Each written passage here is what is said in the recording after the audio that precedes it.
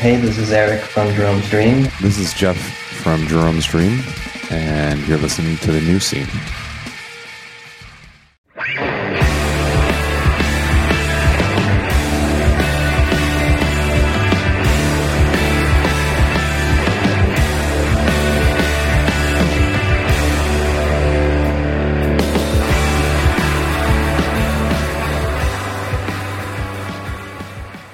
Hello, everybody, and welcome to The New Scene. I am your host, Keith, and we're back with another brand new episode.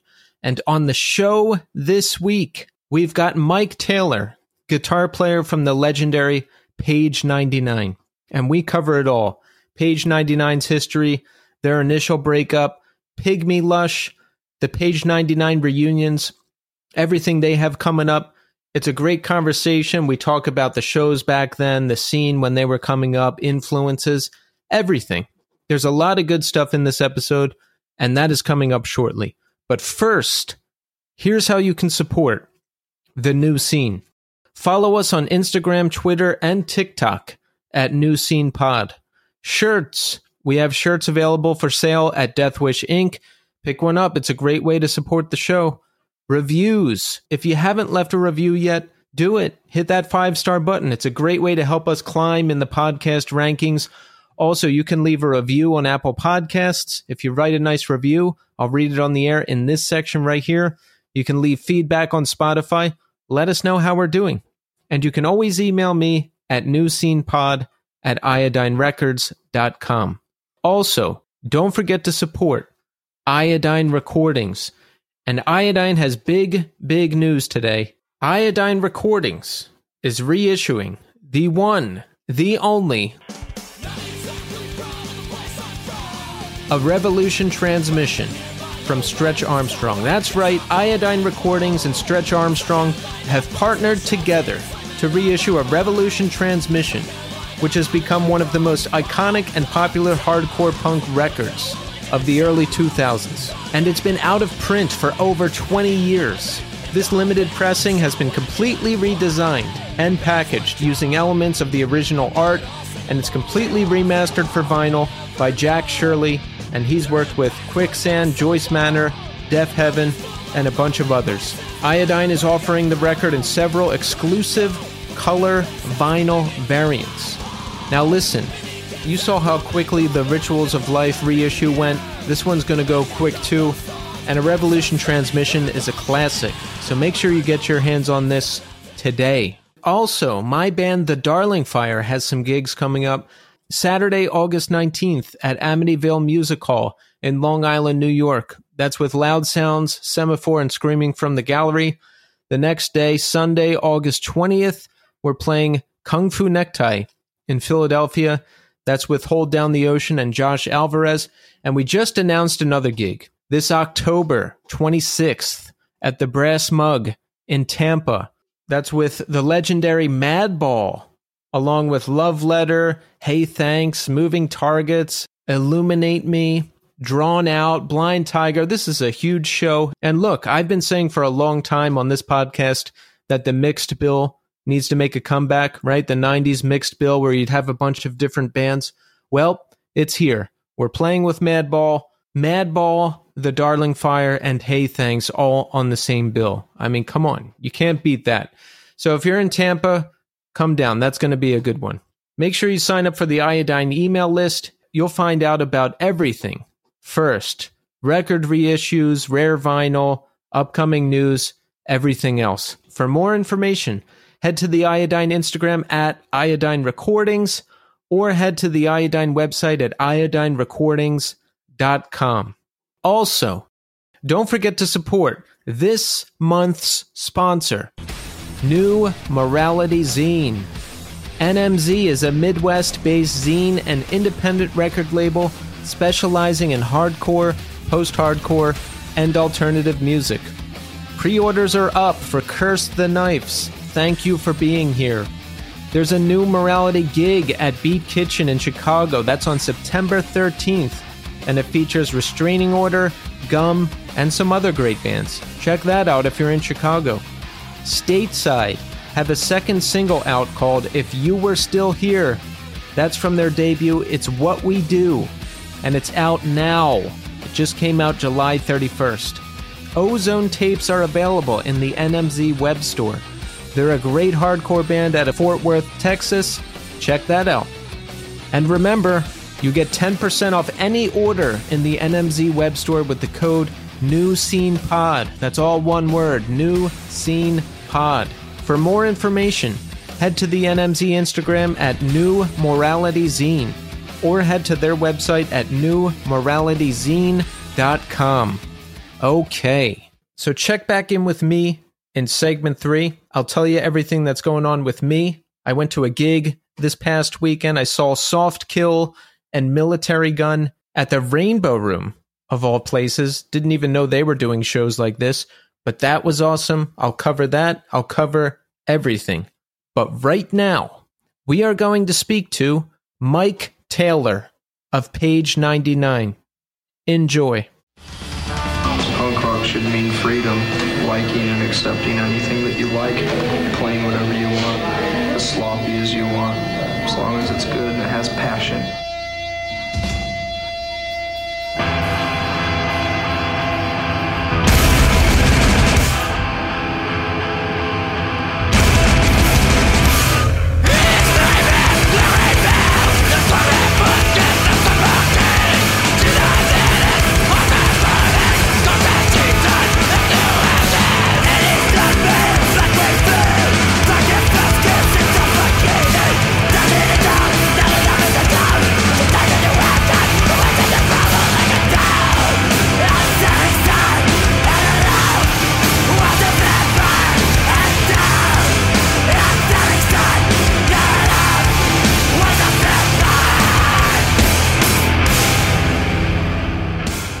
All right, we are here now with Mike Taylor. Mike, welcome to the show. Hello, thank you, Keith. Thanks for having me, buddy. Yeah, Mike, it's great to have you here. You know, you've done a lot over the years.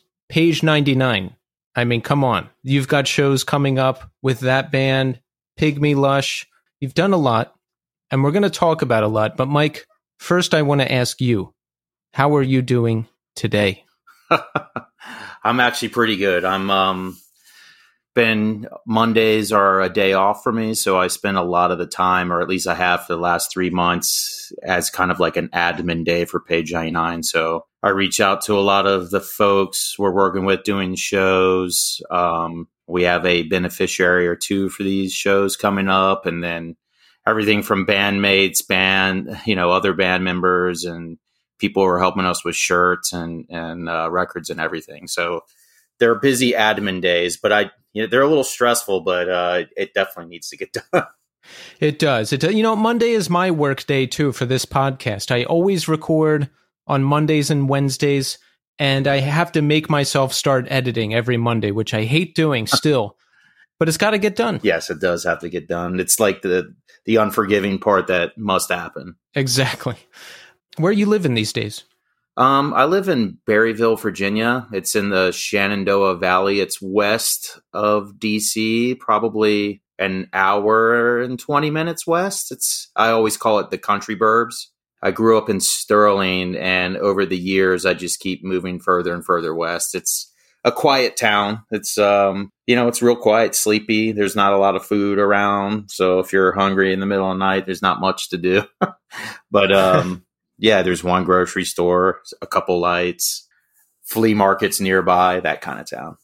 I got you. That sounds nice. I live in Brooklyn, right? So I live on a ground floor apartment, and a couple of things went wrong this week. There was like this small outbreak of little flies, and last night there was a roach in my bathroom. I don't know where it could have came from, maybe the kitchen sink. So now I'm like closing the drain every time I wash my hands and sealing up everything to make sure there's nothing else getting through. And it's hot and there's noise. And I just today I was thinking like, man, it must be nice to live somewhere more serene out in the country. You have to drive. There's not people walking by your window yelling, and it's got to be nice, right? Yeah, no, it is nice. There is no traffic out here, which is really nice. If there's ever traffic, it's usually because of an accident. I I do have a 45-minute commute east to where I work. And yeah, I'll hit some like accident traffic from time to time. But once about a half an hour out, there's just nothing. So it is pretty nice. What do you do for your job? I've been a kitchen manager, sous chef for a long time now. I've been working in the kitchen industry for maybe 25 years, since I was 18, I think. Wow. So slowly, when the bands were very active and I was doing a lot of touring, it was a perfect job to like come home and in between tours, like work for a long time and then take little blocks off to do like a winter tour or a summer tour. Or, sometimes I would even take almost an entire tour off. So it's an easy job in that respect for those years when you're really, busting your hump out there touring the country and beyond. But yeah, these days I work a lot more and tour a lot less. So it's like, so as the years go by, my position's gone up. So now I've made my way all the way up to sous chef or chef de cuisine, just kind of overseeing kitchen management, general management, stuff like that. Nice. So you grew up in Sterling, Virginia, yes? Yes, sir. Tell us about it. What's it like? Sterling, Virginia. Well, it used to be when we were growing up, we moved there in 85. And while growing up, it was a kind of, similar to this. It was a sleepy suburban town. It wasn't even on the map in the mid 80s, or at least, on a DC map or the Virginia map, it wouldn't be on there. It is now. But not a lot going on. It was a small town with one high school, one middle school, a couple elementary schools. But, we made friends and played a lot of music. It's like played music and started playing music in high school and, found our way from there. And then in the years since, I'd say the late 90s, it's grown up exponentially. And Loudoun County, the county that Sterling resides, has been one of the fastest growing counties for the last 25 years, I believe. Like, we have Ashburn and data center hell out here now. It's like the biggest data coming through the entire world runs through like Ashburn, which is 10 minutes away from Sterling, Virginia. And talk about your relationship with music. Around what time in your life did you start playing? You play guitar, right? Yeah. I started playing, let me see, maybe in ninth grade. I grew up really digging hip hop. So like throughout middle school, I was really a sponge soaking up all that late 80s, early 90s hip hop. And I started high school 93, 94 at the time when grunge was kind of exploding. So there was a lot of stuff like that, a lot of guitar oriented music from there. And I just kind of started picking up, stuff like Nirvana and Dinosaur Jr. and Pearl Jam and anything from that era and really like digging it. And really, it was really my sinking into Nirvana that made me want to play guitar. So I would say like 94 is when I actually started playing. I definitely didn't know how to play. I didn't really take lessons. I definitely faked and lied to some of our friends to let them know that I could play guitar, so they would come over with their gear and practice with us. But as a result, it would end up in our favor, because those were the Kane brothers who currently play in City of Caterpillar and Strike Anywhere. So those were our first, me and my brother, those were our first friends when we started playing music. But yeah, 94. And like I said, grunge music really made me want to play, and quickly went into stuff, like all the punk stuff, like kind of the more accessible stuff at the time, like Minor Threat and Dead Kennedys, Black Flag, Misfits. And then that went into punk hardcore, like Born Against and Rorschach and other things like that. Nice. Yeah, I forget that, I came in on the grunge wave too, but I forget all the great hip hop that was going on too. There was like more mainstream stuff like Naughty by Nature, which was cool. And then Onyx. Yeah. I was big into Onyx when their first album came out. That was like so hard. It was so good. Yeah, it was tough. That's a tough record. I love it. I love that one. I was really into Del the Funky Homo Sapien and Souls of Mischief, The Coup, Kill My Landlord. Basically, 1993 and 94 are some of my favorite hip hop records on earth came out. I would say 92 to 94, like the best hip hop came. Even the mainstream with Ice Cube and Dr. Dre, like some of their best records, in my opinion, were of that time. So I really soaked up hip hop, and I still love a lot of stuff. So it's that era of music has definitely stuck with me. And then I do seek out through some more educated friends, more rap or hip hop versed friends, to kind of cue me into like newer stuff. And I've gotten to some newer stuff. I really like the new Billy Woods album and things like that. Yeah, I got into a real hip hop jag in like 2017 through 18 through 19, I think. And I just went into a deep dive and found all this great stuff. And not so much anymore, but once in a while I'll hear something and then I have to go find it. And I'm like, yes, this is great. Yeah, absolutely. That's what happened with me with the Billy Woods. Hal, who he goes by his Instagram handles, Hal Capone. Some of you guys probably know him out there. I know that name from I see him from my Instagram page. Yes. Yeah, he's a great human, but he's been taken to Instagram since the pandemic and just interviewing the who's who of punk, hardcore, screamo, and I've been delighted watching many of the interviews and partaking in some of them. But he and I have talked a lot of hip hop, and he just turned me on to one of his Spotify mixes, and there's just lots of good stuff that I've never heard. So it's like always out there. I just need to know the right. It's just like it always is. You need to know the right people. You need to know where to look, and it's out there.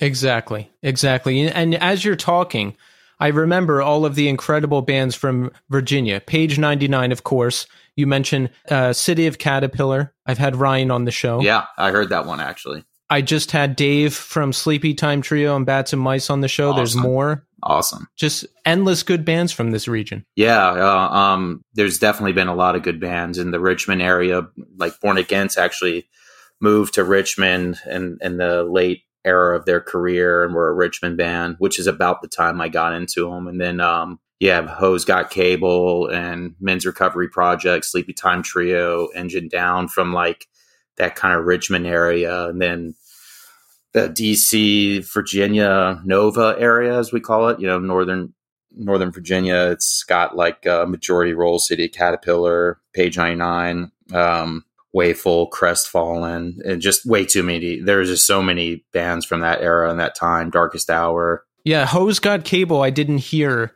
until I was researching Dave. My God, are they good? I love that style, that whole scene. It's like an era that I'm fascinated with because I wasn't around. Like I wasn't taking part when all of that was going on. I was a little too young and I was listening to other stuff, but it's just all so good. So I love learning about it now. Oh yeah. That Hose got. I believe I've got everything they've released, and I absolutely love that band. Completely underrated. I'm just waiting for Numero Group to announce their like discography, Hose Got Cable discography any day now. But that band, I think if I'm not mistaken, I could be mistaken, but I had heard that they did a reunion at this point years ago, and I wish I was more privy to it at the time than I was then, but I would have loved to seen them. But they were great. They were like one of my favorite bands from like that era and that time, like in that region. Talk about your relationship with punk. Like, where did you come in? What kind of shows hooked you? Like, what was your thing? Well, as I said, like starting with like grunge worship at the time, like, me and my brother, everything's involved with my brother and my core group of friends, which would be the Kane brothers at the time, 94, 5, and 6. So we would just like soak up 120 minutes and see everything from Sebadoh to John Spencer's Blues Explosion and Sonic Youth and the Cows and Jesus Lizard and just all sorts of noise rock from that era. So my first initial like intake was that ilk of music. And then, actually I would say that reading Come As You Are, the Nirvana book, got me deeper into a whole lot of stuff that I didn't know about yet, like old Texas punk like Scratch Acid, Big Boys, Jesus Lizard, and then, stuff like the Melvins and the Cows and Killdozer, Laughing Hyenas. So I first gravitated towards that. And so at the same as I was kind of soaking up like all these influences, I guess Nirvana had, funny enough, and Black Flag, I would also soak up all that DC hardcore, being from this area, it's everywhere. So you're soaking up the Void and the Faith and like Minor Threat and Government Issue and stuff like that. But then I'll tell you what, like as I was getting into that, and we were starting our first punk band, which was in high school with the Kane brothers and my brother. It was called Nitpick, and we started in 94, 95. And when we started, we were doing kind of like Misfitsy, Nirvana, power chord kind of songs with some influence of some things we were just getting into, like Jesus Lizard and stuff like that. Even though we didn't sound like Jesus Lizard, it was way remedial. But I remember a friend of ours, so Eric Kane, who plays in Strike Anywhere still to this day, he played with these group of guys. He played in a pop punk band called The Abducted, and they had a couple different names prior to that. And their bass player, Todd Imus, was a pal of ours, and he lent me this tape that had Born Against and Rorschach on one side, and then My Bloody Valentine on the other side. And then really from that day forward, I dove hard into like Abolition style punk, Gravity Records, Great American State Religion, and then just kind of everything, and then all the hardcore that started coming in the mid to late 90s. But I dove in first with like not the classic 90s punk hardcore, which was Born Against was the band that did it for me, and that Rorschach, that Protestant LP. And then I just kind of that was very formative for me because that's how I learned how to play punk rock guitar. So all the weird chords that happened with Jesus Lizard mixed with like, whatever Born Against influences were, which were like Articles of Faith and Black Flag and maybe early Meat Puppets and stuff. Like I was soaking that up and just, I'm a music nerd. Like, so I just dove head first and got way into all that stuff. Nice. It sounds like a very wide range of influences, which is great as well. Yeah, absolutely. So you're in this punk band. It's the mid, almost late 90s. We're playing. How does this lead into Pageninetynine? Well, as I said, we kind of started off sort of like, like a mid-pace grungy punk band. And then when we got that Born Against tape, we all kind of got into it together at the same time, and listening to other kind of stuff like more hardcore related things. And the band Nitpick slowly started to take shape. Almost, it started to turn into what early Pageninetynine sounded, where the songs got a little more aggressive, and the chords started getting a little more, a little bit different, a lot less power chords and a lot more discordant use of like, guitar stuff.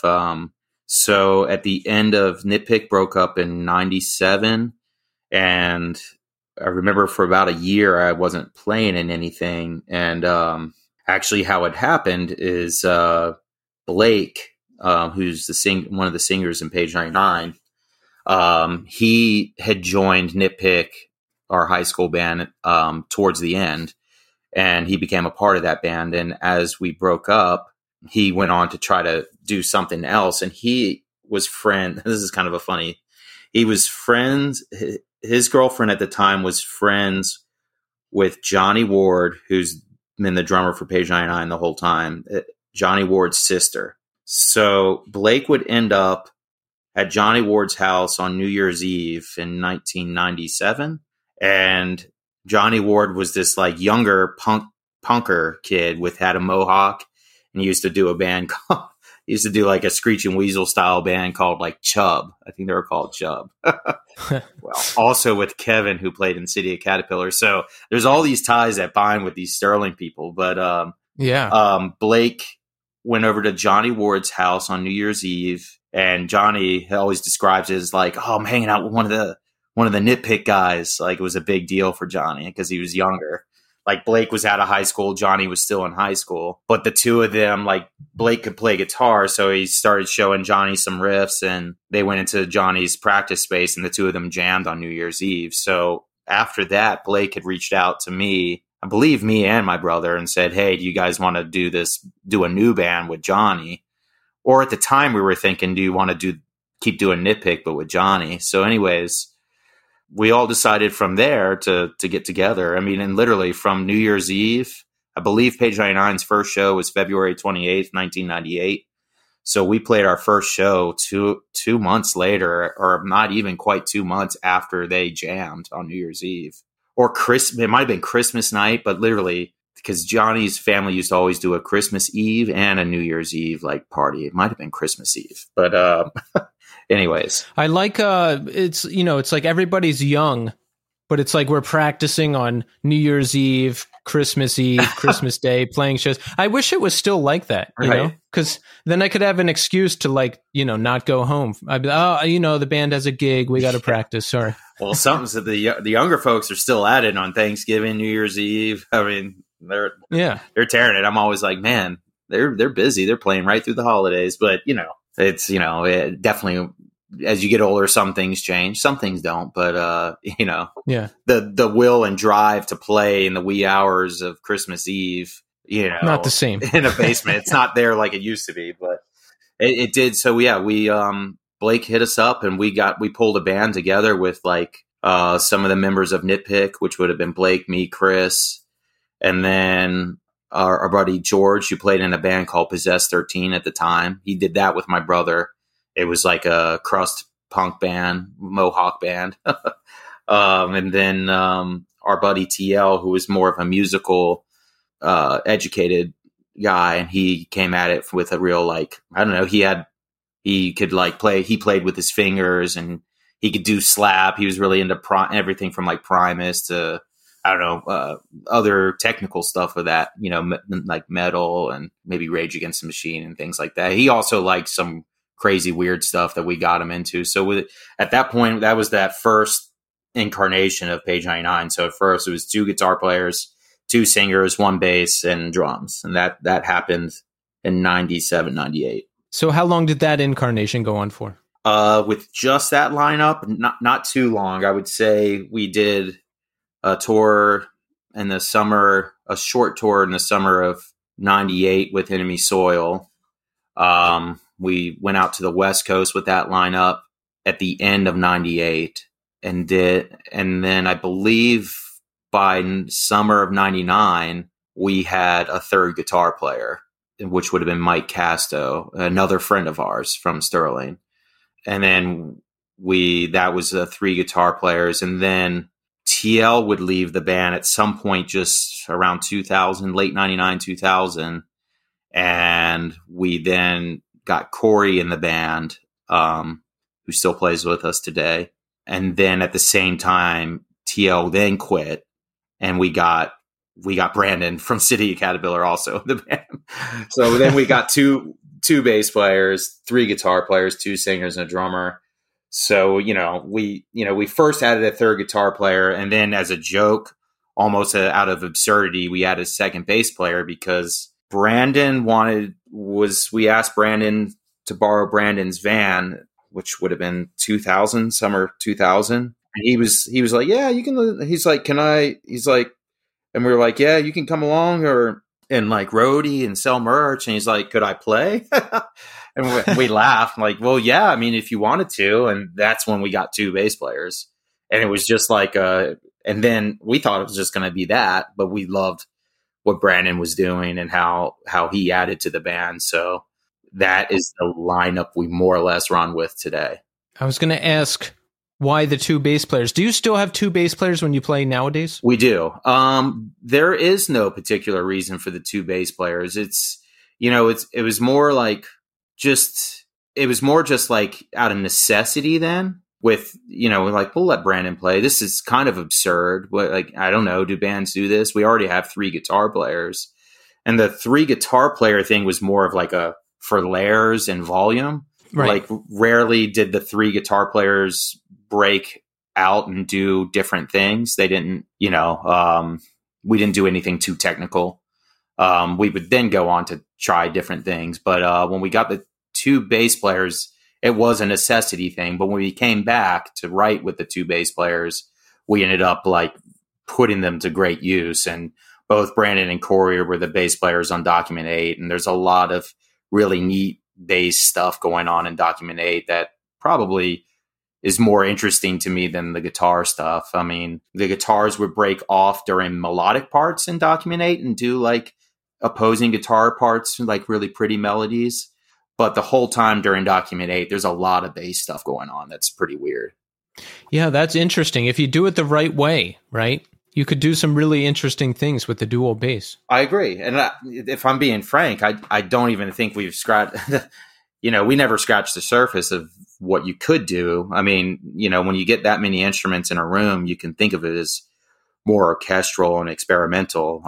Brandon is definitely more of an experimental bass player. So he's done a lot of just sound and scraping and like slides and random stuff, while Corey sort of holds down like traditional root riffs, or not really root, but he'll hold down like a lot of the rhythm. They'll trade off. There was a lot of opposing bass parts from Document 8 on. So the bass did make its way. I don't think Pageninetynine ever benefited from the best recordings. I love them and all their weird ways, like, but because it's almost like that's what we did. That's all we have.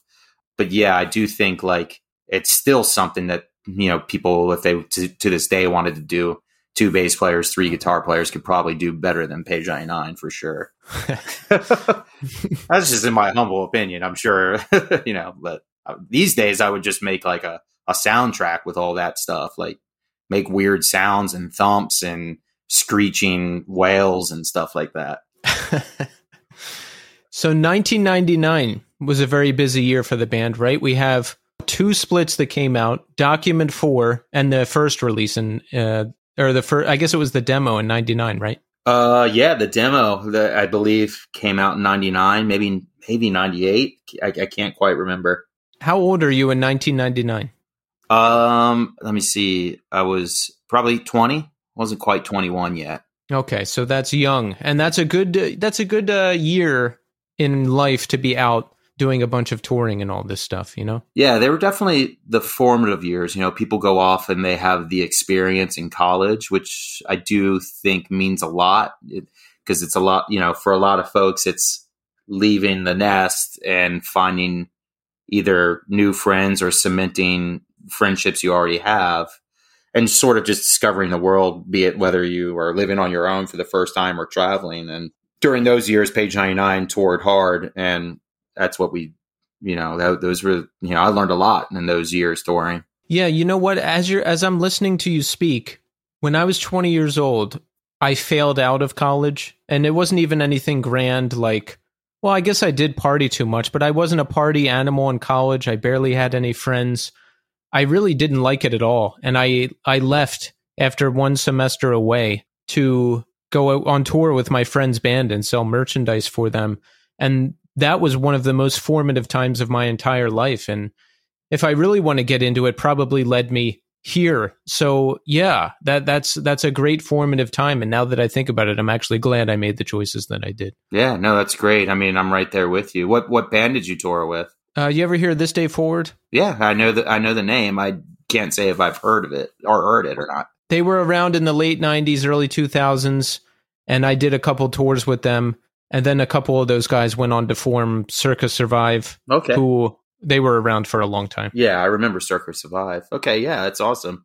Yeah, I mean, that's, for me, it was like traveling and being in cities. I was pretty sheltered and, growing up in Sterling, I would say, like, so traveling and being in different cities and in different scenarios is definitely like an eye-opening experience. And I couldn't share it for the world. I mean, it's kind of made me, like you said, it's made me who I am today, and definitely grateful for it, and cemented lifelong friendships, which are still, moving forward. Yes.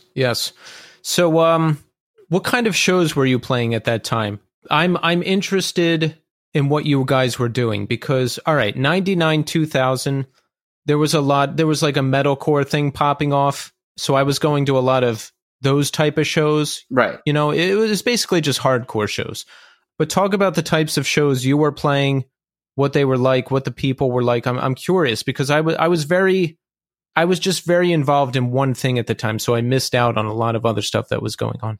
Yeah. You know, that time is interesting because I think it's the dawn of the internet and people using things like Hotmail and AOL and stuff like that to reach out. So I think there's something very interesting and a lot to be said for that particular era of music, and literally just because of the internet and you know, email. So you could reach out to bands you never thought you could reach out with before. I mean, when Pageninetynine first started in 98 and 99, even though I was just starting to use AOL Messenger and email, I still looked in the back of records for addresses and phone numbers and still used Maximum Rock and Roll, Book Your Own Fucking Life to reach out to bands that were touring at the time in different areas, different regions. So it changed a lot for Pageninetynine. When Pageninetynine started, we were really like well received and loved in the grind community. So our first show ever was with Enemy Soil and Pig Destroyer in Philadelphia. Wow, where at? That was in Stalag 13. That was the one that was February 28th. And we Zed played Burn the Priest, who would turn into Lamb of God, and Cattle Press played. It was an amazing show. Awesome. Yeah, that's like the first real venue in Philly where I went to a show when I was young. I love that venue. I saw so many I saw Refuse there, Discordance Axis. Yep. I just saw tons of, we went up there a lot to Philly. Corey and I actually, and JR, who sings in Pig Destroyers from Sterling, he's been a good friend to a lot of us for a long time as well. And we used to go to me, Corey, and JR would go to a lot of shows. We'd go to New Jersey, Philly, Delaware. And we did a lot of the hardcore stuff in the beginning, like went to see Converge, Turmoil, Dead Guy, Ink and Dagger. Yep. Those were all the shows I was at. But then I look at flyers back from that time and I just see, you know, like all the other bands, like you guys, City of Caterpillar, Seisha, I don't know, like all of that type of stuff. And I'm like, man, like all of that was going on too, and I could have went. Right. And so that's, you know, right at that time, you know, I found out about like Reversal of Man through Enemy Soil. So while we were starting and playing with a lot of grind, like Benumb, and then we played with some doom bands like Noothgrush and played with Dystopia, a lot of like Black and Punk and Crust and stuff, which we grew up loving. We love that stuff. But then we would, you know, for me, I guess that Reversal of Man side of the Enemy Soil split turned me on to what was before, you know, people called Screamo. And then I came across like Union of Uranus, like double 7-inch. And, you know, I kind of thought of stuff like Angel Hair, Screamo, but this was, we used to call it like chaotic punk or, you know, experimental chaotic punk, like spazzy punk. And then as more and more bands came about, like from like Antioch Arrow and Heroin and stuff, like those bands were all ending. So I didn't really get to see, they were all ending in the mid 90s. So I didn't really get to see them, but I did see, you know, we then started playing with, you know, we didn't play with Reversal Man. I did see them, but, you know, we played with Orchid, Jerome's Dream, Love Lost But Not Forgotten. Yes. Songs of Zarathustra and To Dream of Autumn. You know, and it was all regionally based. Like Screamo happened really fast because that just seemed to be the next facet of hardcore adjacent to like metalcore, you know, like, and I know, you know, I've known Kurt from Converge for a long time.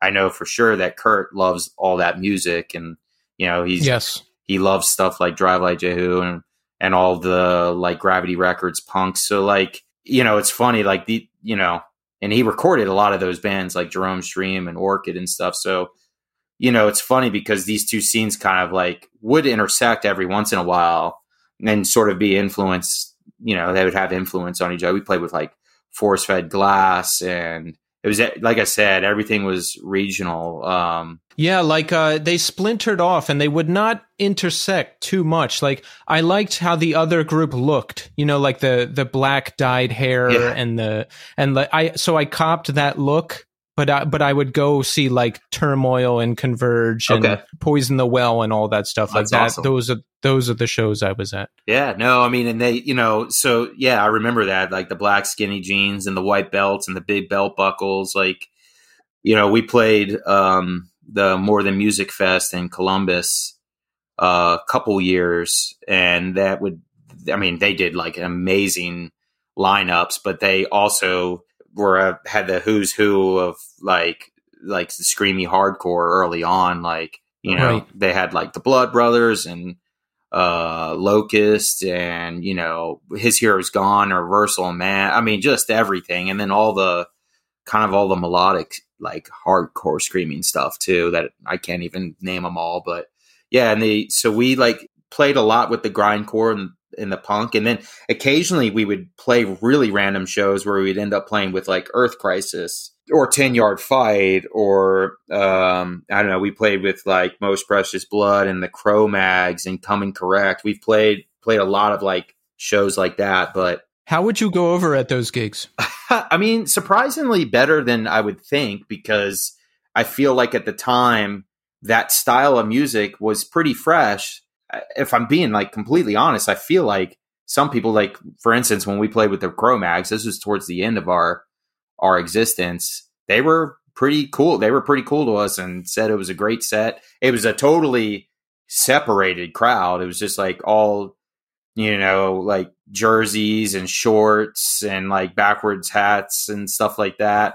And then all black, you know, punk kids, you know, like completely divided crowd. But, you know, I really appreciate actually how eclectic those particular 5 years we played, that we originally were a band, all the bands we played with were, you know, we played with a lot of different bands, but the screamo scene, as it now is known, was definitely the most supportive. Those bands would play one or two with each other and then try to play everywhere with each other. Like, you know, depending on where we were touring, we would play with whoever was in a screamo band at the time. Yeah, I don't remember anyone being particularly mad at bands like Pageninetynine, like fuck them, or that's not hardcore or whatever. Like if bands like you were on a gig, like you were just there. But I don't know, some of the bands I liked, there would be purity tests and it would be like, you're not real hardcore, this isn't hardcore.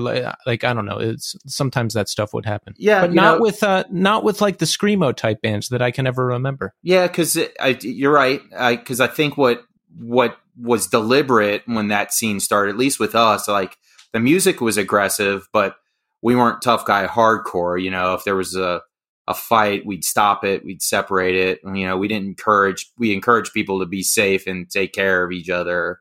You know, we just, you know, we grew up seeing, like, I saw a lot of tough guy stuff, and a lot of that stuff aged well with me, and some of it I don't like at all much anymore. But I've seen a lot of hardcore bands, and I've seen a lot of fights, especially in the mid to late 90s. And then it did, like, you know, it did change where it was just almost predominantly for us, like playing screamo shows.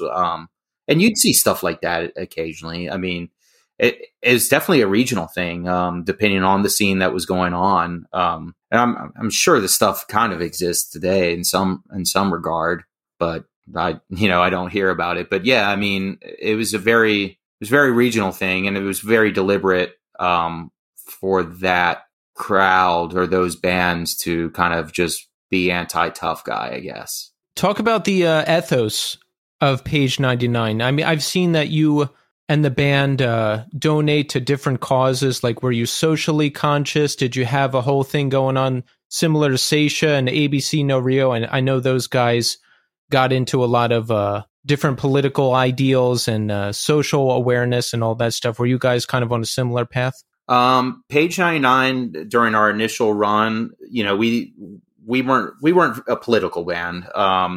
We definitely had like those political beliefs, like among us.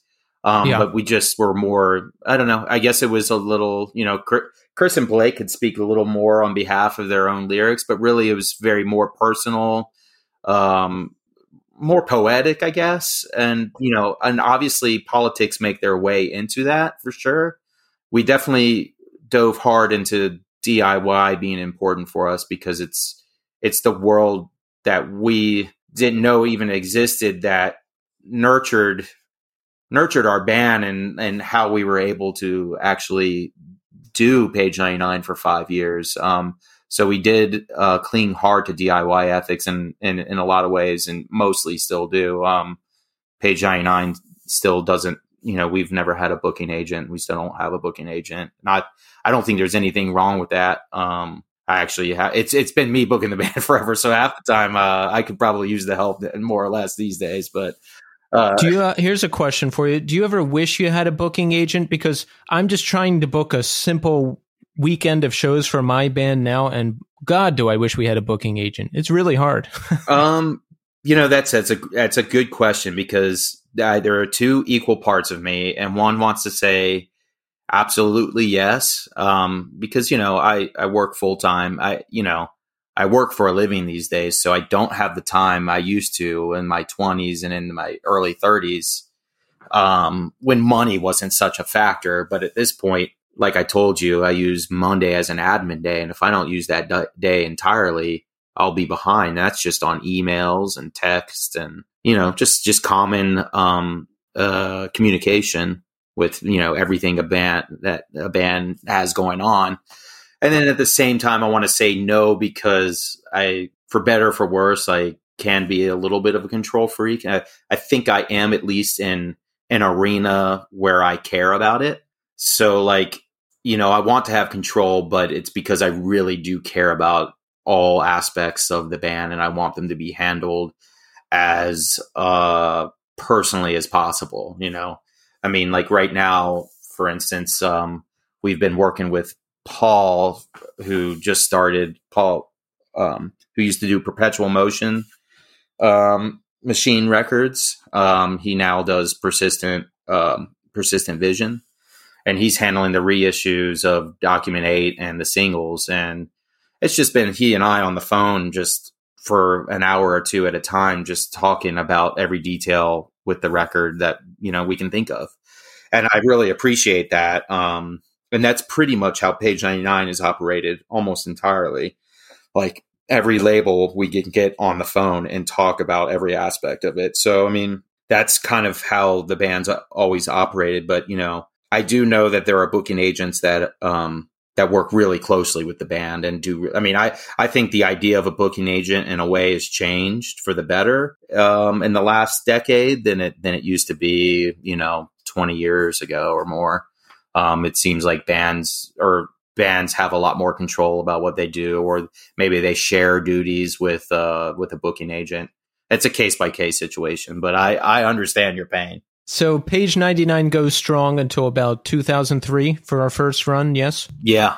Our flash shows were May 2003. So what happened? We decided to break up. What was going on? It's funny because to this day, I still actually talk and reminisce with some of the guys and even my wife about what happened. And, if I wasn't such a kid then, for me particular, all of us actually, but I feel like if the band had just kind of slowed down a little bit and let disagreements and fights kind of resonate and let the dust settle, I think we would have probably been a band for a lot longer than we ended up being. But what happened really is we just bit off more than we can chew that summer, where I think we toured from May to October that year, and summer of 2002. And wow. we just packed a lot in, and including at the beginning of the year, we did a winter tour, and then we did a 8-week tour in May. Maybe it was 7 weeks. I then came home and went on tour. I'd been playing in Crestfallen at the time. So I went on tour with Crestfallen for 2 weeks, came back, then Pageninetynine went to Europe for 2 months. So it was a long summer for me. I for sure personally bit off more than I can chew, even though it was just a mere 2 weeks longer than the rest of the guys. But yeah, we just had a difficult Europe tour. We navigated a tough situation at a time before GPS. I mean, thinking about touring Europe before GPS is like mind blowing to me, but we did it somehow. Yeah, I say that all the time. Like, I don't understand how people did it. I have GPS and I still get lost. I mean, yeah, same with me. So we, that was definitely a learning experience, the good, the bad, and the ugly, for sure. But it was a challenging time for a group of young kids who were still pretty raw and passionate about what they were doing. I think drinking was a little bit of an issue for some of the younger of us. I think just like having that access to alcohol to no end was maybe a little too much to handle for some of us at that time. And that caused a lot of unnecessary fights. It was just, and I think it was the challenge of most of us being in a foreign place, for the first time together. We were when you go to somewhere else, it's very humbling to go somewhere else and not be able to read signs or understand a language and really dependent on you. And we were kind of coming apart at the seams at the time. And each of us were dealing with things in different ways. And I think because there's so many of us, there'd be little different groups and some people would be mad at these guys and then these guys. So the European tour was tough on us, and we came back and just decide not to be patient. I think about that a lot. Sometimes I'm like, do I regret it? I don't think I regret it because I don't try to think about regretting stuff like that. But if I know now what I do today, I would let that band just breathe a little bit and take a break and just pick up where we left off, which is why I think it's us doing all the reunions over all these years is something that's completely doable because we all remain friends to this day.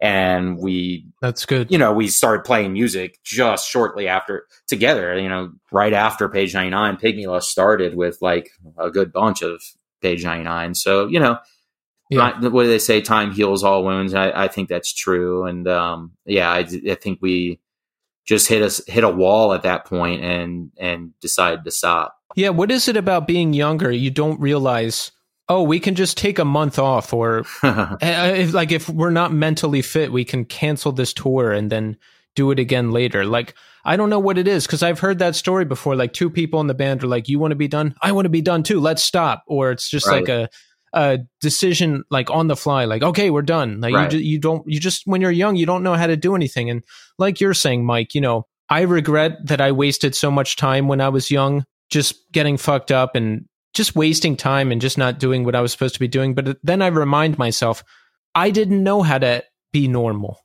Like, there was no shot when up until I was 35, I was a mess. So it's like, how could I ever tell myself like, when you're 24, make these rational decisions? No, I didn't know how until a few years ago.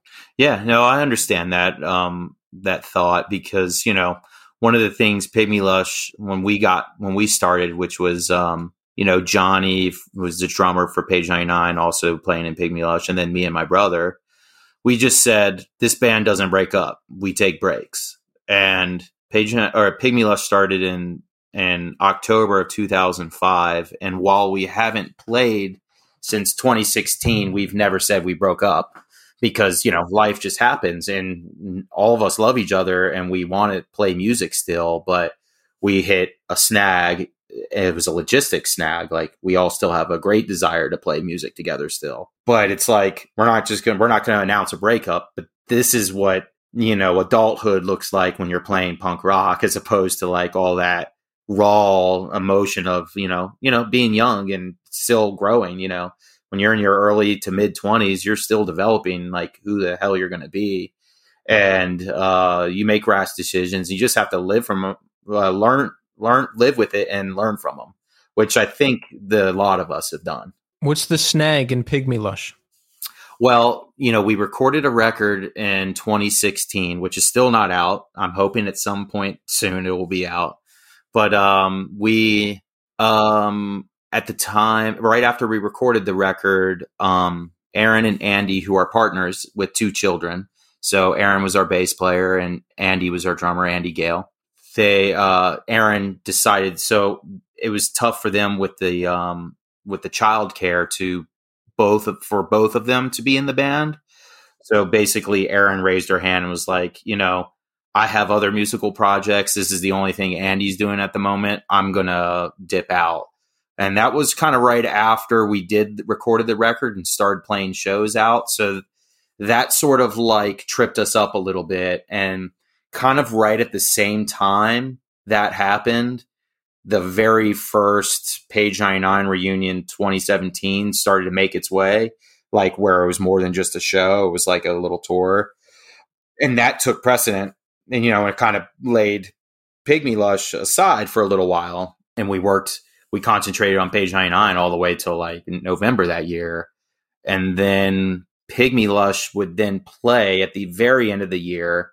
Our last show that we played was just before, it was 2016 with the Malady reunion and City of Caterpillar reunion.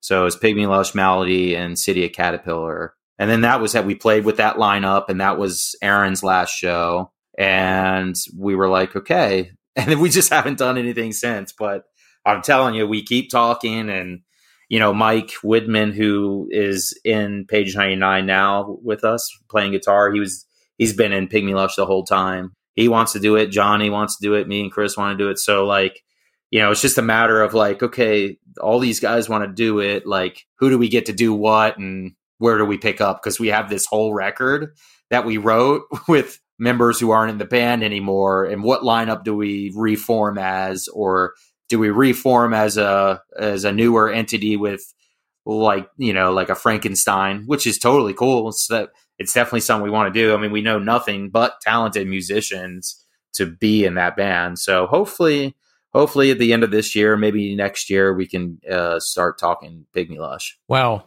Yeah, isn't it weird? Like, one little thing can change, and then that's it for that band until like one other little thing changes and puts it back on course. Yeah, no, I mean, you're absolutely right. I mean, you lose members all the time, and when you're younger, you just, that was Pageninetynine. It was a revolving door of band members for the longest time, and we just made it work. But then, when in our youth we had that drive, just get back out on the road, get in the studio.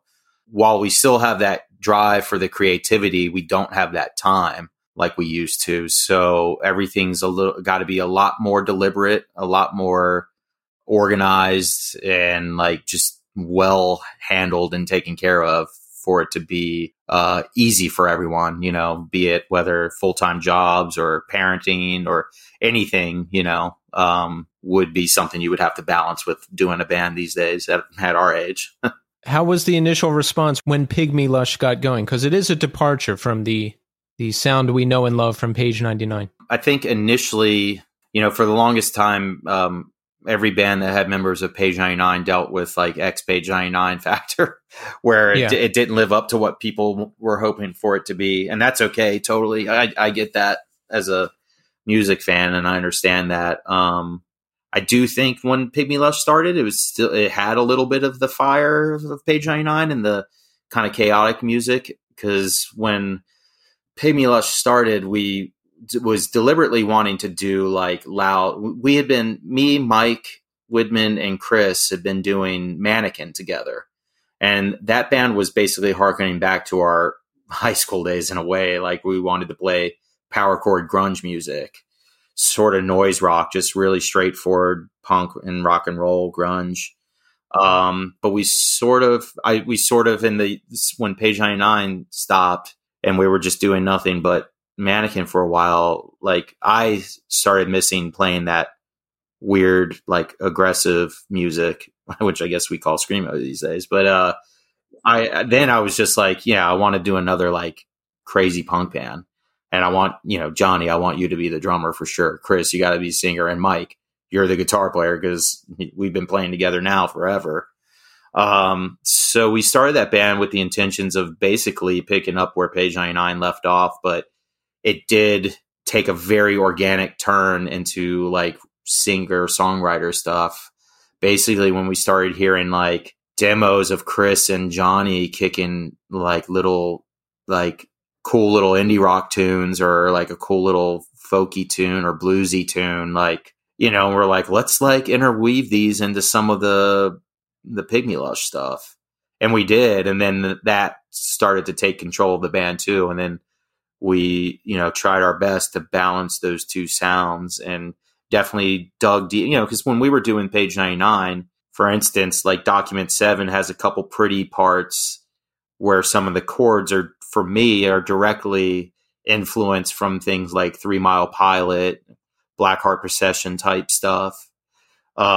So when we started exploring the quieter realm of Pygmy Lush, we finally reveled in the opportunity to expand like our creative juices and do something in that vein, which, you know, it's still work that we, you know, it's still stuff we really want to do. Cause, you know, I don't sit around and listen to aggressive punk hardcore all the time, but yeah, you know, I definitely like a lot of stuff and I definitely want to experiment in sound quite a bit. And Pygmy Lush has a pretty wide canvas of, you know, a sonic canvas to work with. And it's definitely something, you know, we still want to do and push the boundaries even further of what we had already done. So, yeah, we just started doing that and loving it and kept doing it. I like it. It reminds me of Coalesce in that, you know, they were like this vicious, experimental, hardcore metallic band.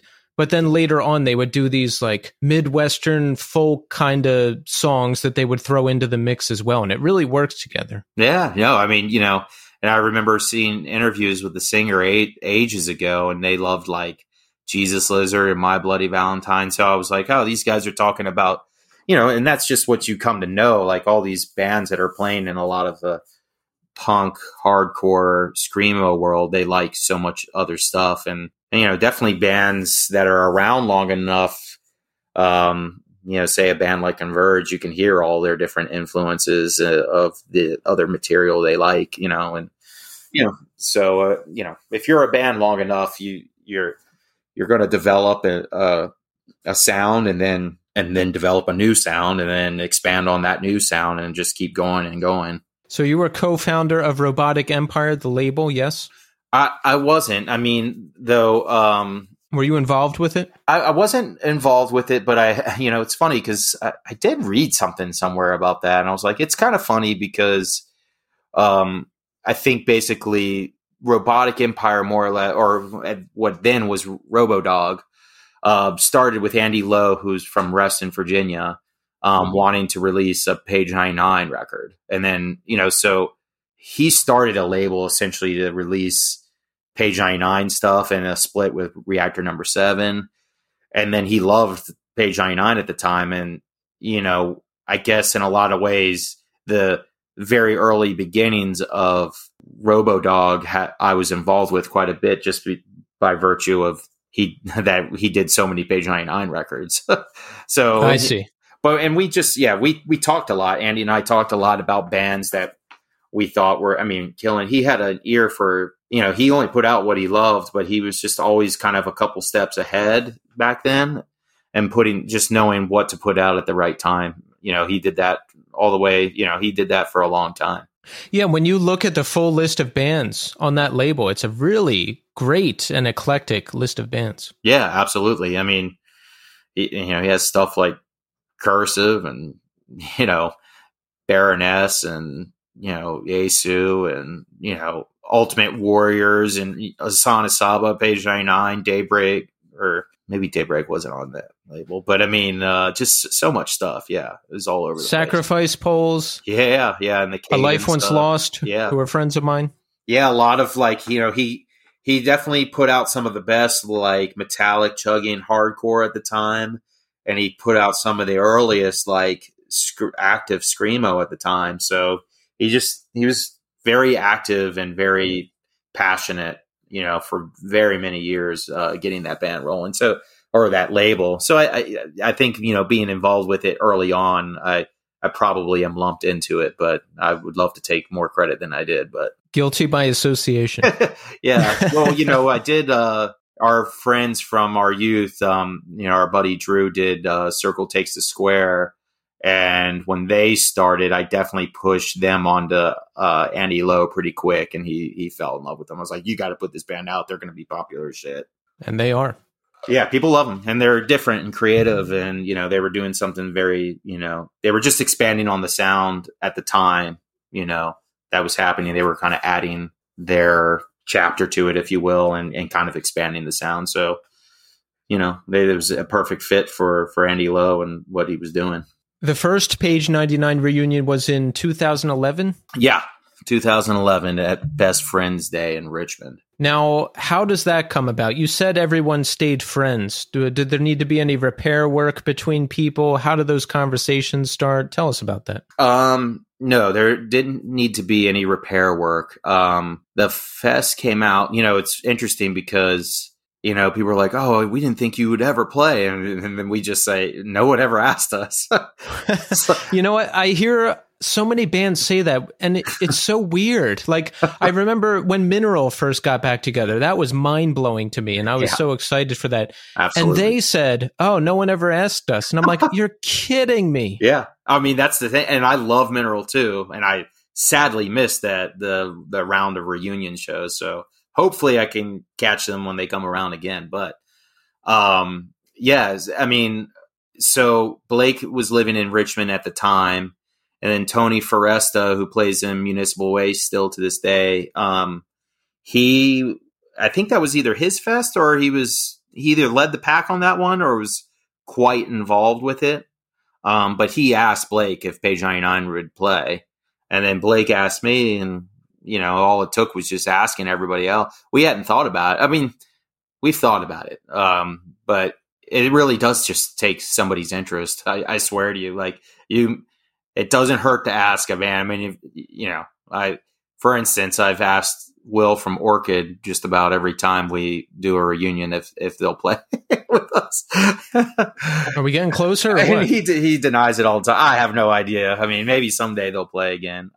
You know, his new band Corrode is playing with us in New York. So that's, you know, you could see that I've reached out to Will and his projects because we've played with Amp, you know, either Pygmy Lush played with Ampere a couple times, and Pageninetynine played with Longings. Will's not in that band, but members of Ampere and other were in. No, not Longings.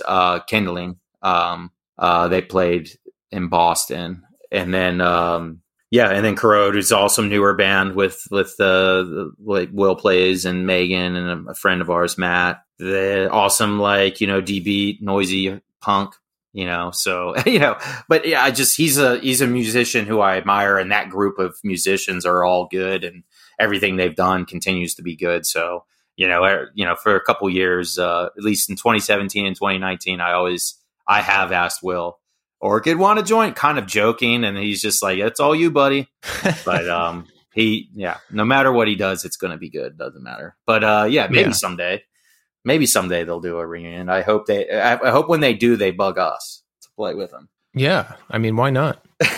But yeah, I mean, so they just asked us to play, and we said yes. The lineup was killer too. I mean, it had, like, you know, friends like Strike Anywhere, and, you know, Catalyst was playing that, Converge. And at that time we'd been recording with Pygmy Lush had been recording with Kurt for, you know, the last 5 years. So we were stoked to finally play with Kurt's band. That's awesome. But yeah, I mean, that was cool. And then we decided to do a DC show right around that same time. It was the same week. It wasn't we should have put them like back to back, but it was like a week later, I believe. So how did that first set of shows go? Everything good? Reception good? Everyone happy with each other? Yeah, it was great. It got back together with the Documented 8 lineup, which I think did the most touring together, which we just kind of naturally thought was the kind of most true lineup. I mean, all the lineups for me are great, but you know, me and George, Johnny, Blake, and Chris, who've been in the band the whole time, and then, you know, Brandon and Corey, who were in the band for a good bit of time, and, you know. And Brandon, when he joined, has been in the band ever since. So he's been in the band since 2000 and on. And then over the years, we kind of always ask, there's been a rotating third guitar player. And then Mike Whitman, joined us in 2011. Mike Whitman played in Mannequin and Pygmy Lush. He joined us for the 2011 shows, and it went great. And as I mentioned, no repair, no no damage control needed, because I think, when we initially broke up and did our last few shows in 2003, that's where we sort of repaired what might have been the loose ends with some of the members. And so, yeah, all of us had seen each other, and, probably most of us have been playing music with each other, like when Pygmy Lush was playing with Johnny, Mike, Chris, and I, we were touring with Ghastly City Sleep, who had when they started, they had Pat from Majority Rule playing drums, and then Brandon was singing and playing guitar. So in a lot of ways, there was 5 or so members of the whole Majority Rule Pageninetynine gang still on tour together in different bands. So we stayed in close contact and continued to play with each other quite a bit. That's good. That's good. So is there no hurt feelings like, oh, why this lineup and not me? I mean, it sounds like everybody's pretty much getting along, which is good, right? Yeah. No hurt feelings, though. It's like I always think of trying to get everybody. We have a few members that we just aren't. TL. We still have love for TL, but TL moved to Florida. He got married, and I don't know what he's really up to anymore, and but we sort of lost touch with him. And then Mike Casto, our first third guitar player, we're still in touch with him and see him around, but he was kind of busy and stopped playing music himself, and he kind of went and to do his own thing. And then, Kevin Longendijk, who's in City of Caterpillar, he was in the last lineup of Pageninetynine for a year. He's maybe one of the only people who haven't joined us, who I think would be fun at some point to have him play with us again. But he's also really busy these days with he's doing City of Caterpillar quite a bit, and he runs a record store here in our hometown area full time. He does a really killer record store called Dig Records and Vintage, and they've been doing it for 8 years and to much success. Nice. And then Jonathan Moore also was the last third guitar player of Pageninetynine. He's just busy having his life. He has 3 or 4 kids. I can't remember. He's just a busy man being a father and doing work. But, he did join us when we played in 2017. He played with us in Richmond and DC for a couple of the songs that he helped write. So that was really cool. So yeah, we do try to reach out to, and try to should we have so-and-so play? But then also, I mean, funny enough, on this tour coming up, we're going to have 4 guitar players for the first time. I don't 4? know. Yeah, we're going to have 4. How are you guys all going to fit on stage? Well, most stages, I mean, you can squeeze 4 people or 9. I guess it's going to be 9 people. We can get up there. I mean, it's just one extra guitar stack, really. You know what? You make me feel better because there's 5 people in my band, and sometimes I'm like, oh, there's no room. How can I even move? But you're like, 9, it'll be fine. So I just need to not complain. Yeah, I mean, you don't have a lot of room. I mean, if you check out some videos of Pageninetynine, we're pretty squeezed up there. But I get, I don't know what, it is a thing. It's like the feeling, it is like a try to rally up as many of the friends as you can get. Like in this particular situation on our 2019 West Coast tour, Mike Whitman was more on the busier side at the time, and I just wasn't sure if he could do it. So I had reached out because I remember towards the end of 2017, he was having a hard time making the time to do it, just because he was so busy with a business, working himself, and he has kids as well. So I think just life was really busy for him at the time. So I actually didn't want to bother him. So I reached out to Nathan Grice, who played in Crestfallen. He played guitar in Crestfallen, and I've been buddies with him ever since. And we asked him to play. And he came to the West Coast and he played with us, and that was amazing. And, he's just a great musician. So this time when we got together, I was like, definitely going to ask Nate. I was like, but Mike and I had talked shortly after the 2019 reunions, and Mike had told me that he was bummed out that he didn't get an ask to play. And I was like, oh man, I really thought you were just too busy. I would have wanted you on. So when this came about to happen again, I was like, Mike, if you want to do it, you're free to do it. We would love to have you. When you said you didn't ask Mike because you just thought he would be too busy, my first thought was, what if he wasn't? What if he's bummed out that like he didn't get asked? Right. And he was. And it's the whole, well, did you ask? And yeah, I didn't. But at the time, we hadn't seen each other a whole lot, actually. And we just hadn't been as in touch in those 2 years as we've always been.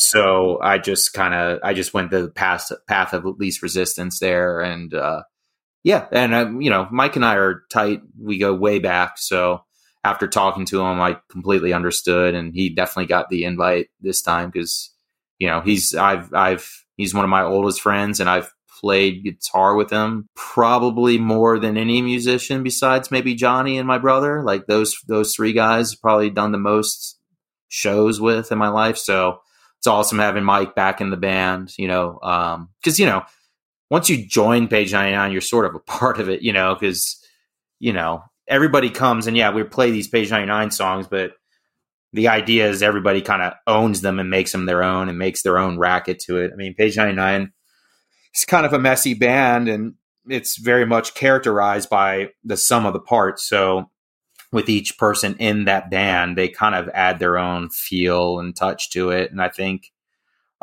we just had our first practices like a week and a half, 2 weeks ago or so with all of us, except for Blake, because he's the only one who doesn't live in Virginia anymore. He lives in Portland. But so we had a practice with all 4 guitars, 2 bass, drums, and Chris singing. How was that? It sounded great. I mean, we're just hashing out the the details, really. I mean, if I'm being honest, Pageninetynine is a much better band than the first 5 years we were a band. Like you go back, and sometimes I'll look back at older videos to reference like a chord I may have forgotten or two, and we're just playing awful.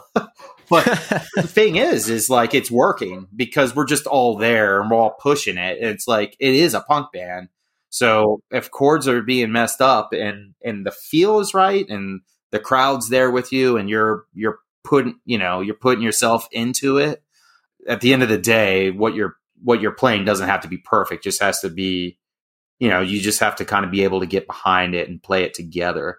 So the band sounds good. I mean, for all intent and purpose, any of those takes we were playing of any of those songs, I'd be happy with if we played them live. So, but we're still, nice. Still putting the songs under a microscope for now. Well, because on this particular tour and for the first time ever, we'll be playing with a different drummer, which is kind of a big deal for us because Johnny is pretty much like, he's the other half of the songwriting process and everything that Pageninetynine done. It's, he's kind of one of the reasons why the band sounds the way it does. So it's kind of a big deal to not be playing with him this time around, but we have Andy Gale, who was the last drummer in Pygmy Lush. We played together in Haram, and he's been in other excellent bands. He played drums for Corin Macabre, who Corey, our bass player, played guitar in. There's so many intersecting web. There's the tree. The Pageninetynine tree is long and goes forever. But the good thing is, like for certain bands, I'm like, oh, unless these 3 or 4 people are in it, I don't care and I don't want to hear it. But for Pageninetynine, it's like, it's almost like a collective where, I'm not going to say it doesn't matter who's in it, but basically no matter who's in it, you're going to get a good show. Yeah, I'd like to think that. And that's a good way to put it because I think it really has turned more into a collective where the guitar player, literally at this point, if all the rest of the guitar players knew the riffs to all the songs and I couldn't make it for some reason, it's like you're still getting a Pageninetynine show despite I wrote most of the stuff, but I don't really need to be there if the guys know the songs. But that's kind of the premise. Yeah, you're right. So it could be a rotating cast. But we do try to keep it as, true to, what we were as much as possible. We always wanted to be, when we start missing members like, say, Johnny, he's the first of the original lineup that hasn't done any of the reunions. So, like, if we were missing Blake, Chris, me, or George, or Johnny, those are sort of like a big deal to me. But, like, I do think, like you said, it's a collective. And we're so fortunate to know so many killer drummers. And Andy's just one of the many killer, there's Ryan who plays, he plays with me and Chris now in Terminal Bliss. He plays in City of Caterpillar. And then there's Pat who plays in No Man and Majority Role. Our buddy Jake plays in the Archaics and Triath. Eric plays in Strike Anywhere. I mean, we just know so many good drummers. So this time around, and I don't know for how long, but Andy's joining us, and he's so far doing a killer job. That's awesome.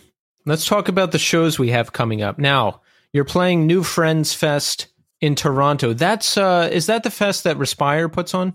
Yes. Yep. It's that group of guys. That's a great band. I've had two of those guys on the show before. Oh, excellent. Actually, I'm going to have to dig that up and listen to it. They're excellent. I've never seen them, unfortunately, but a couple years ago, I became privy to who they were and checked them out, and they were great. Another band with a lot of members in it. Yeah, you know what? I saw that you were playing New Friends Fest, and I instantly thought of Respire because they put on the fest, but then I was like, oh, Respire does the same thing. They have a ton of people up there.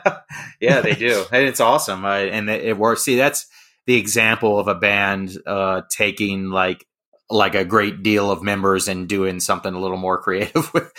I like everything Pageninetynine is doing, but like I can hear everything Respire is doing, and they're very, very useful with all the instrumentation, and it's being well done. They're doing what they're doing really well. So, but yeah, a lot of, I think there's 7 of them, if I'm not mistaken. Yeah, there's the fundamentals, guitars and drums and bass and all that, and a cellist, and I can't remember who else, but it's been like 3 years since I've spoken to them, I think. Yeah, so unfortunately we won't see them. We have a few shows leading up to Toronto, which will be the last show, but those folks have been reaching out to us since we initially reunited for our group of shows in 2017, and we've always tried to see if we could do it, and it's just never lined up. And then this year it just ended up working out. So I'm really happy we can finally play. But yeah, we've been talking about playing for almost 6 years. Wow. Yeah.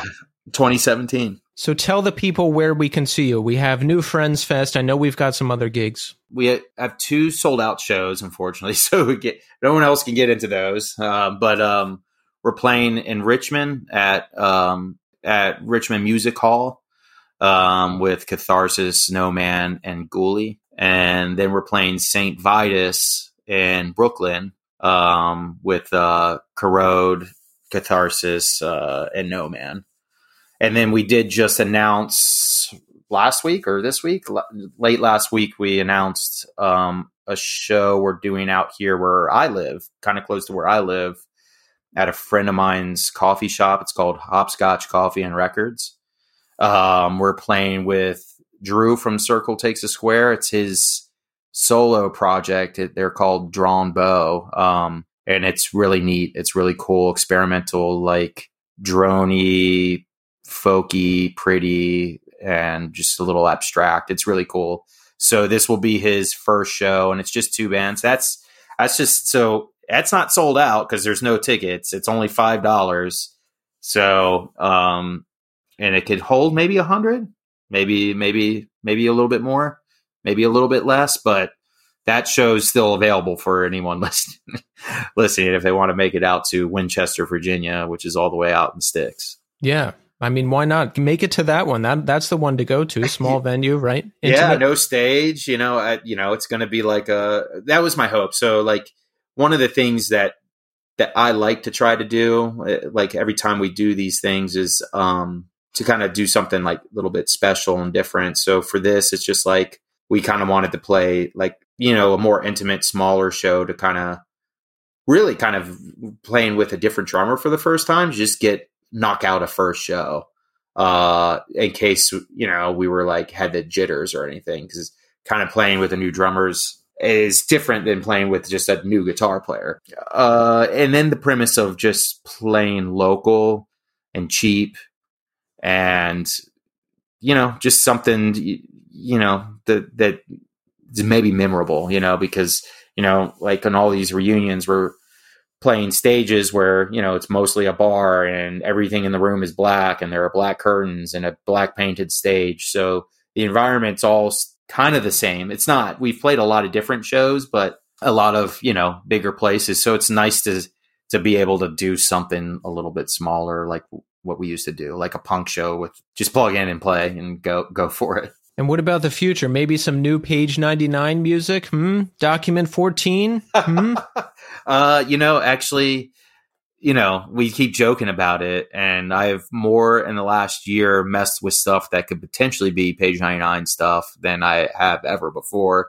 And I definitely think it's because of bands like, Brandon and City of Caterpillar and them doing like a new record. And then, definitely contemporaries like, Jerome's Dream coming out with a new record, and now the stack of reunions like that you're getting, like Seisha and everything. I would love to. I mean, sometimes I'm a little like, does the world need that? Or, I kind of want to do it because the members are all still, we're all actually in Virginia for the first time in many years. So it's more of a potential for something happening, but I can't say with any certainty that we'll do it or not. I mean, it's more possible that we would do something like that now than it ever has been, but we'll see. At this point, I'm actually just kind of hoping the shows go well and everybody feels good about it, because I'd actually like to do some more things if the guys are down. I'd love to tour Mexico. I'd love to tour Japan. Love to get back to Europe and play some proper shows out there. And then, there might be a couple of things, a couple cool things on the horizon too, that are in the works. May or may not be in the works. If the rest of the guys are listening to this, come on. Mexico, Europe, we'll do Europe over again.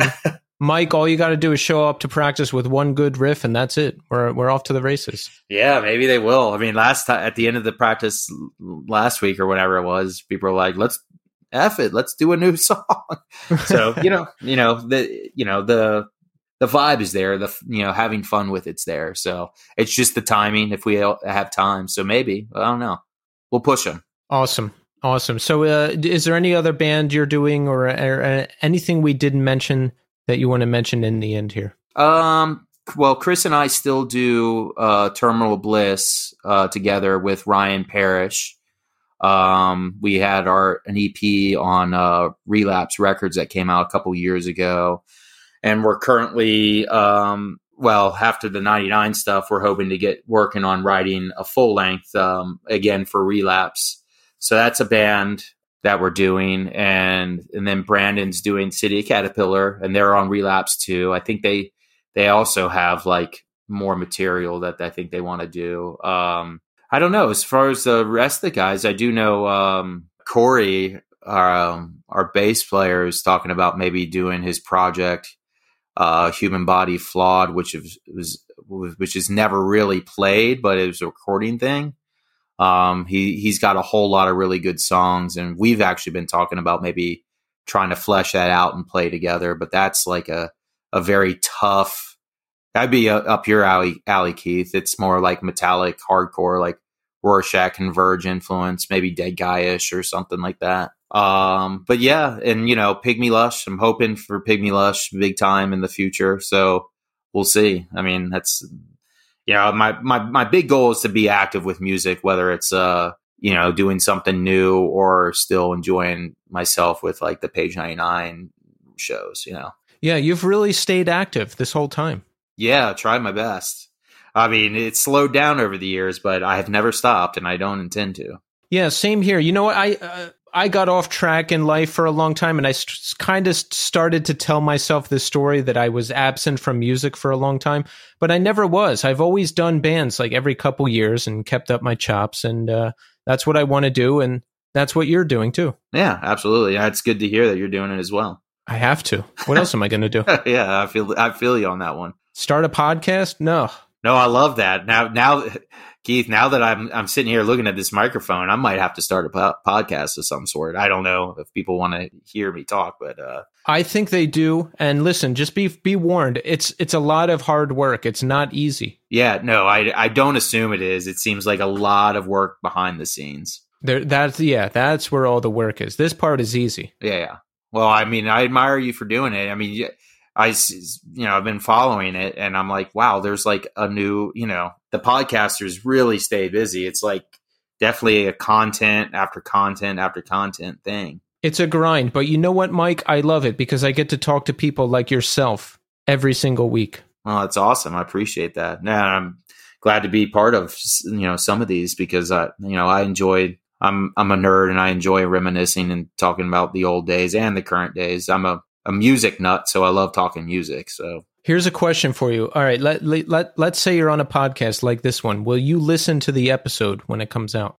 Oh yeah, I give every podcast a listen just to hear the flow, and then me tell myself how stupid I sound. I mean, not in a self-deprecating way, but I'm from the sticks in Sterling where we have like a nasally drawl, and I can't help but to notice that every single time I hear myself on a podcast. But it's okay.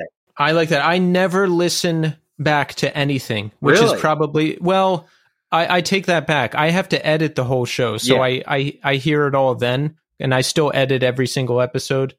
But I don't listen back after that because I'm too self-conscious and I still don't want to hear myself.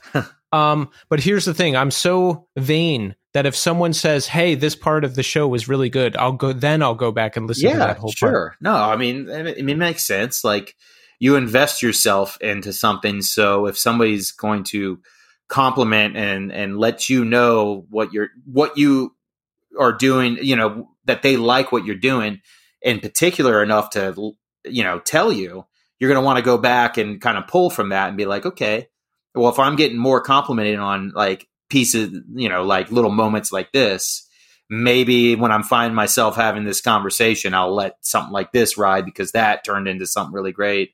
Because part of, I guess, having, these things, doing well is just the natural having a loosely composed outline of how it's going to go. And then sometimes just knowing of when to let it go or knowing when to cut it off. See, Mike, you're a natural. You could do this. I'll listen back to it and then I'll be like, oh man, I hate that. But that's the thing. I'll listen back to it to see how it's edited and everything. And, I can definitely tell, some stuff people make really smart edits and I completely get it because you can't just let it ride. But, Exactly. But yeah, no, I appreciate the all the work that you guys do. And in particular, you with your podcast with New Scenes, really good. Well, Mike, I want to thank you, one, for all the music you've made over the years, because, I mean, look at the resume. And two, thank you for taking the time to come on the show. It was a real pleasure talking to you. Absolutely, Keith. I had a good time too, and I appreciate you asking and keep on keeping on because you're doing a good job. And I'll actually go after this and dive into a couple more of the episodes I haven't heard yet.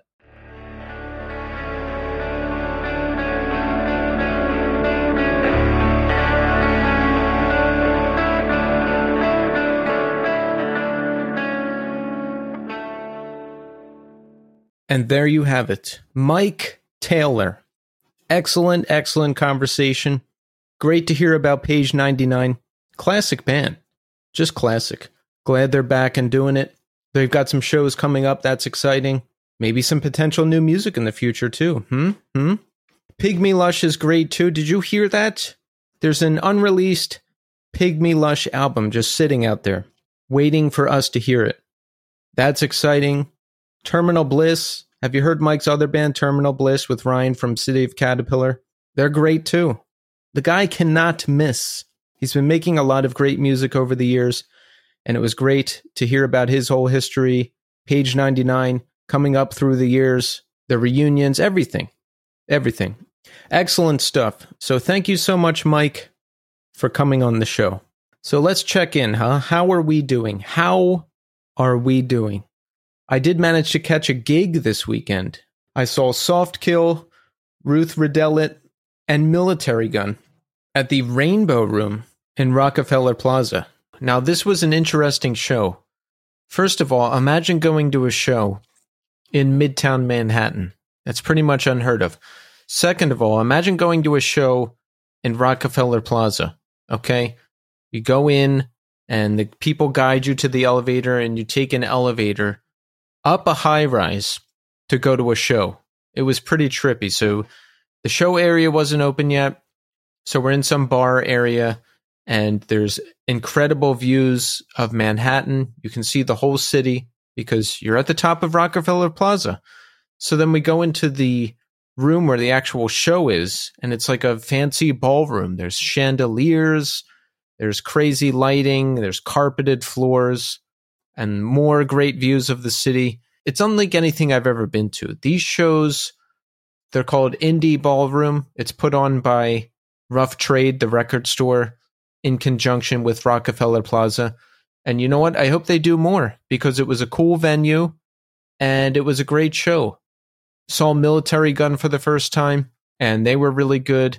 Apparently the drummer's flight got delayed, and they played with a fill-in who just learned the set right before the show or something. Very impressive. But Military Gun was great, and if everything goes according to plan, someone from Military Gun will be on this show fairly soon, so keep an eye out for that.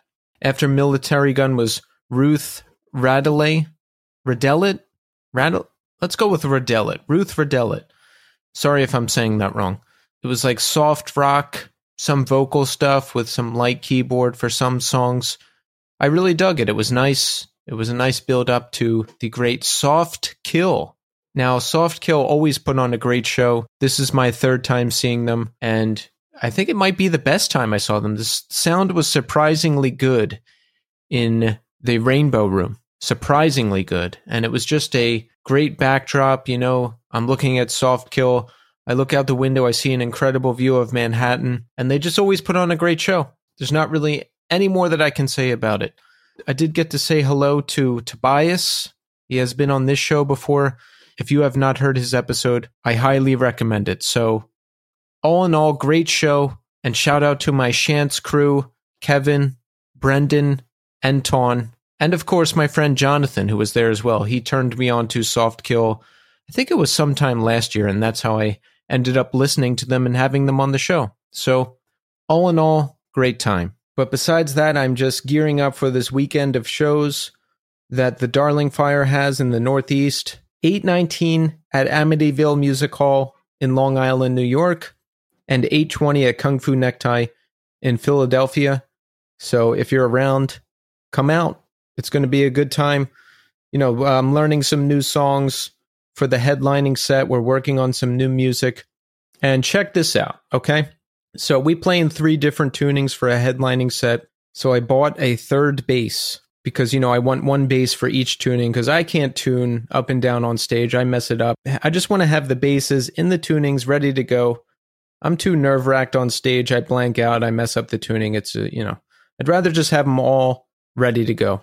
So I bought a bass, a third bass. It's a Fender American Precision, and I get it, and it's great. You know, I get it all set up for the tuning we have. I'm learning the songs. Great. Okay. So this leads somewhere, so stick with me. So I typically eat in my living room, right? I have my couch, a coffee table. This is where I eat. So I sit down, and all of a sudden I smell cat piss. And I'm like, where on earth could that be coming from? It just appeared out of nowhere. I don't have a cat. There's no cats here. And, you know, I sit down, I catch a whiff of it, and I get up, I'm looking around, nothing. And every time I sit down to eat in the living room, I smell it. So if I start going crazy, I'm smelling the couch. I'm trying to identify a smell. I pull out the couch. I clean under the couch. I clean the floors. I clean the wall. I clean the coffee table. I sit down again, still smell the cat piss. I'm like, is it coming from outside? It's summertime. Is it coming from the backyard? Where on earth could this be coming from? Well, so I'm like, okay, what changed? What changed recently? The bass guitar that I bought, the case is in my living room, sitting in front of the coffee table. and I grab it and I smell it and I get a big whiff of cat piss. And I'm like, oh my God. So you have no idea how crazy this was driving me. It was like seriously decreasing the quality of my life day to day. So I would try to clean the case off, but it's too bad. It's bad. It's really bad. So I'm getting rid of it. I put it out front of my apartment and hopefully somebody takes it. So mystery solved. I'll get a new case and that'll be that. What else is going on? Did you hear about these UFO congressional hearings? Now, I think this is pretty interesting stuff. David Grush, who served for 14 years as an intelligence officer in the Air Force and National Geospatial Intelligence Agency, appeared before Congress and said that the government does have a UFO retrieval program, and they have retrieved craft, and that they have even retrieved alien beings. How about that? And they even had some people testify who have had sightings. You know, those sightings that were declassified and by the government, and they released the videos, and you can see UFOs shooting around, and, you know, it's like the blurry black and white footage, all that stuff. The stuff that apparently Tom DeLonge from Blink-182 helped declassify.